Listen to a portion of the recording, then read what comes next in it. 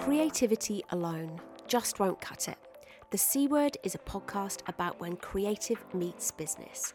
You're in a place for designers who want a creative business in which they're valued, great client relationships, work to be proud of, and the moolah to show for it, all with your sanity and creative mojo intact. Join me, Beck Hughes, your creative business cheer squad, for weekly chats to inspire and spur you into action. Let's challenge the BS, the shoulds, the fads, and the FOMO, and find what works for you.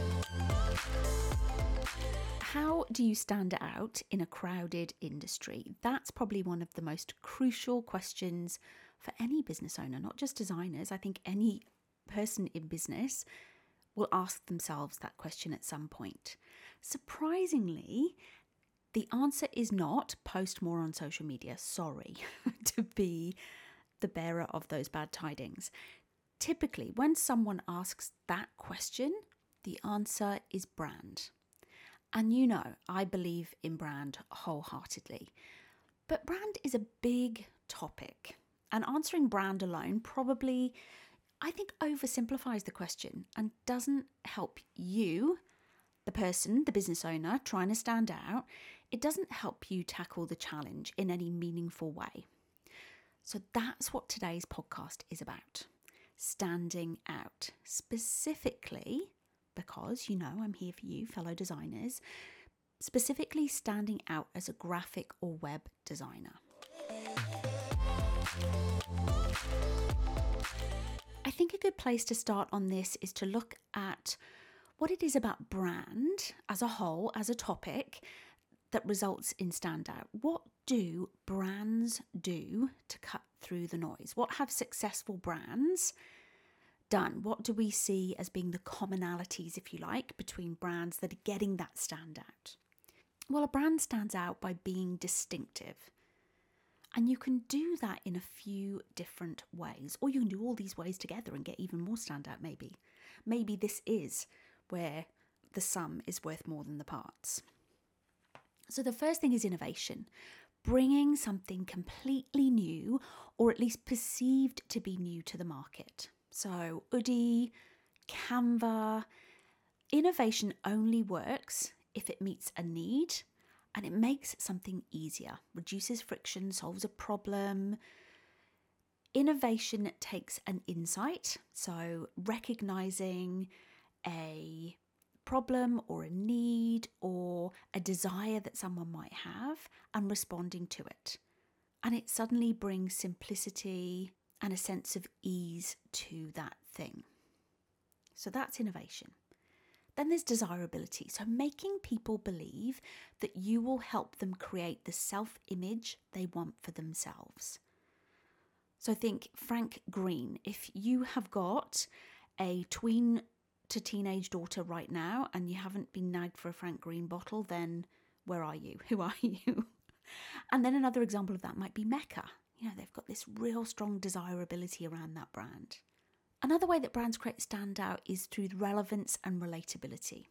So creating this deep and personal connection with someone and letting them know that you are just for them, that they can see themselves in your brand and they feel seen and they feel understood. And Henry, if you've come across this brand in Australia, is a great example of that. So it's financials, it's accountancy for freelancers, people like you and I. And through their positioning and their tone of voice, they ensure that that market, freelancers, freelance creatives, feel very seen and very understood. So they are very relatable to that audience. They use language and a tone that really connects with freelancers specifically. So in essence, they've picked a niche. And then the other way to create standout is through cut through. Getting attention by being unique. So brands do this by doing what no one else is doing in their category, or certainly by looking or behaving differently. So Frank is a health insurance brand here in Australia, and it's a really good example of this. So here we've got HCF, NIB, Bupa, and they all feel very corporate, very medical, very impersonal. And Frank is none of those things. Or another example might be Thank You, the Thank You brand. Now, personal care wasn't their first category, by the way, just out of interest. You might not know that the first category that they went into was bottled water, but they stopped selling bottled water this year, 2023, and they're really focusing on the personal care and home care categories. And personal care is the category that they got that cut through in. Because in a sea of vibrant and pastel-coloured products, we're thinking shower gels and bath products with loads of images of fruit splashing into fresh cool water or creamy body lotions, the simple black label really stood out. And as did the simple, honest language. So they had so much cut through in that category, just by the way they looked and the way they spoke. Now, interestingly, Thank You have recently redesigned their labels, which I find an interesting move, and I'd be really interested to know their backstory and why they've done that, because they did have so much cut through in that category. So how does all of this, how does innovation, desirability, relevance and relatability and cut through translate into the design industry? How can we designers use some of those lessons to stand out in what is a very crowded market that can feel very commoditized, with things like Creative Market, Canva and Fiverr making design seem easy? So how can we get that cut through? How can we get that stand out? Well, let's take those points of distinction that I've talked about and see how we might be able to use them and apply them to us. So first off, innovation. Now, unless you're Melanie Perkins, you may not be gearing up to launch the next Canva or Adobe product, but that's okay, because innovation doesn't have to come in the form of an iPod or a groundbreaking technological solution. Innovation is defined as a new idea, product, or method. And I think one of the best ways for creatives to innovate in order to stand out is in their method. There is magic in the method. Finding, defining, and packaging the approach you take to get results for your clients is a powerful way to get cut through. So working in bigger agencies, in my past life, let's say, their proprietary approach to brand strategy or to ideation or to the design process is one of the ways that those agencies set themselves apart. Many big agencies, global agencies, will talk about their model. Their brand onion or their brand square or their brand triangle or their brand star or whatever it might be. So they build this story and this ownability, this brand essentially, around their approach. And that in itself creates a perception of innovation. It's their way of doing it. So how we can use this as designers is to map out our own steps. Think about what you do and how you work with your clients. What is the process you go through? And don't assume it's how everyone does it either. There might be ways that you do things, ways of working with clients that are unique to you. I found things that I do in my process around how I do a workshop or the process I take clients through.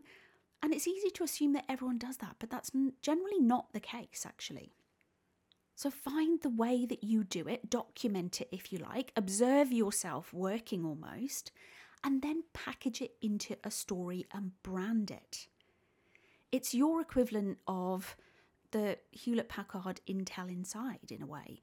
It's what makes your approach more impactful, more believable, more reliable in some ways, and powerful than anyone else's. Because when you package it up and you give it an identity, it suddenly takes on a life of its own and it has this perception of value. And then when you've defined it and you've packaged it up, talk about it. Talk about it in your proposal document, in your content, on your website. Do workshops about it. Create PR around it. Become known for that process. So that for me is a great way to use the concept of innovation that brands in multiple different industries use and apply it to you in your industry, in the design industry. The next one I talked about was desirability. So like I said, this is making people believe that you can help them achieve the self-image they desire. And I've talked about self-image on the podcast before. So this is how you see yourself, how you want others to see you as well.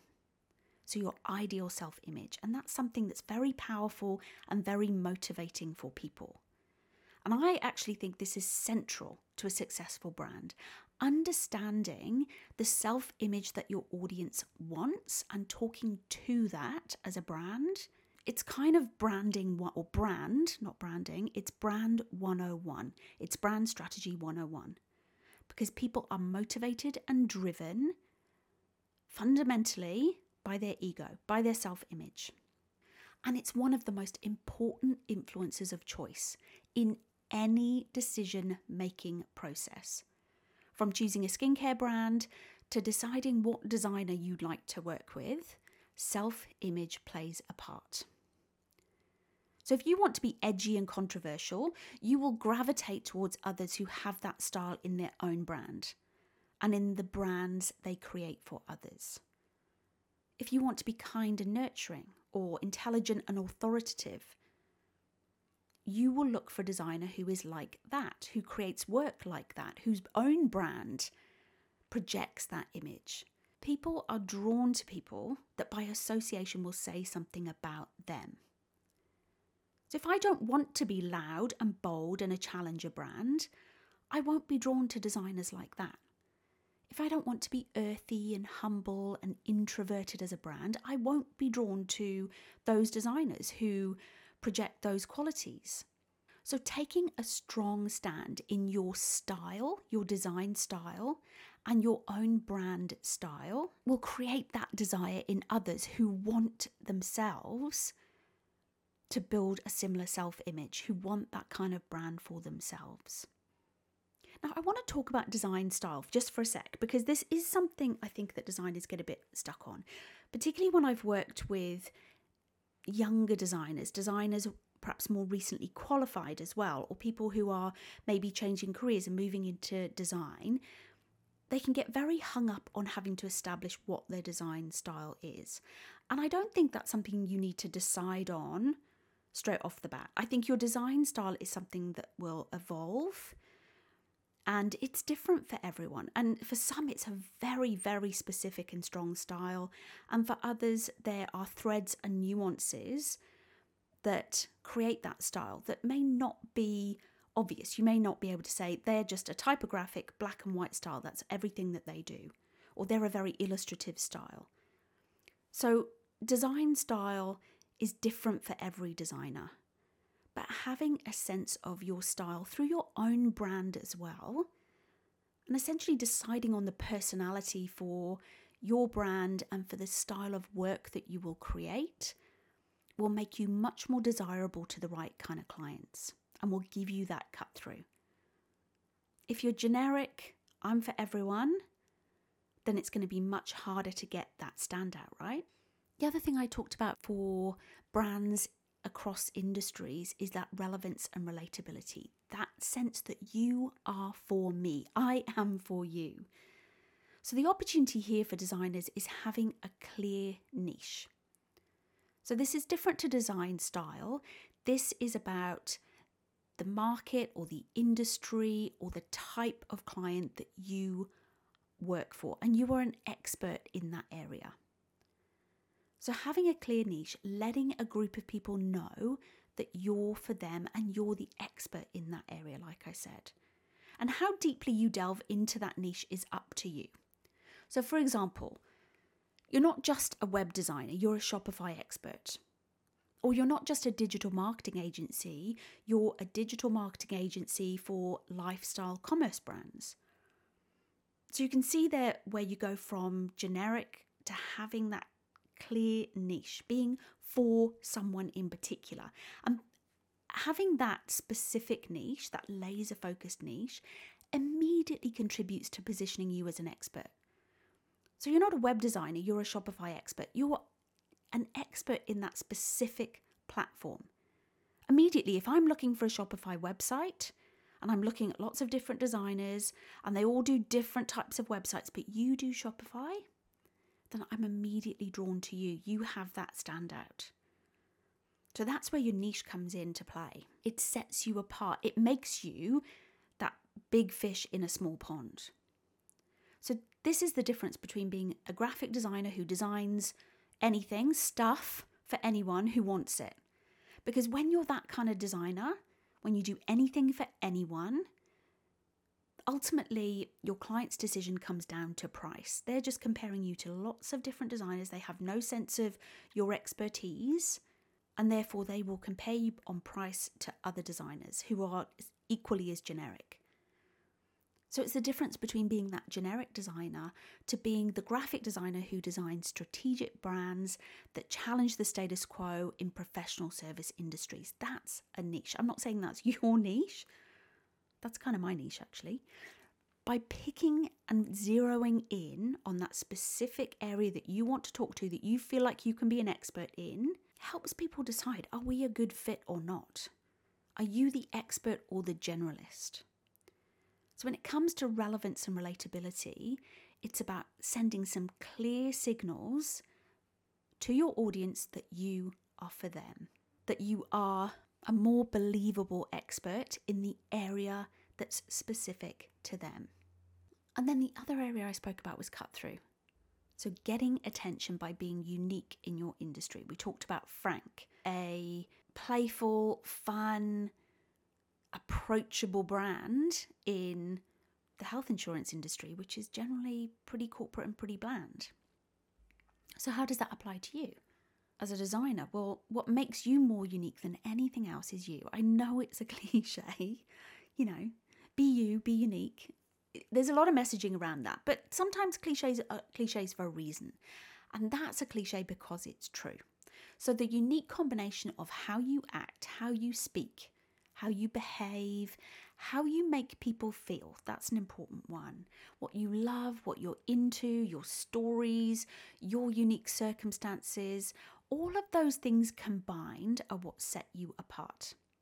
And for designers or any professional services provider, this is creating your personal brand, different to your business brand. So the business brand you create that's built around your business style and your design style is something that complements this and sits alongside it, but your personal brand is about building a picture of you and who you are. And people look for values and qualities in others that they resonate with and they feel aligned to. So they gravitate towards people who make them feel good, who make them feel seen, who they feel are like them, that have those shared values and beliefs.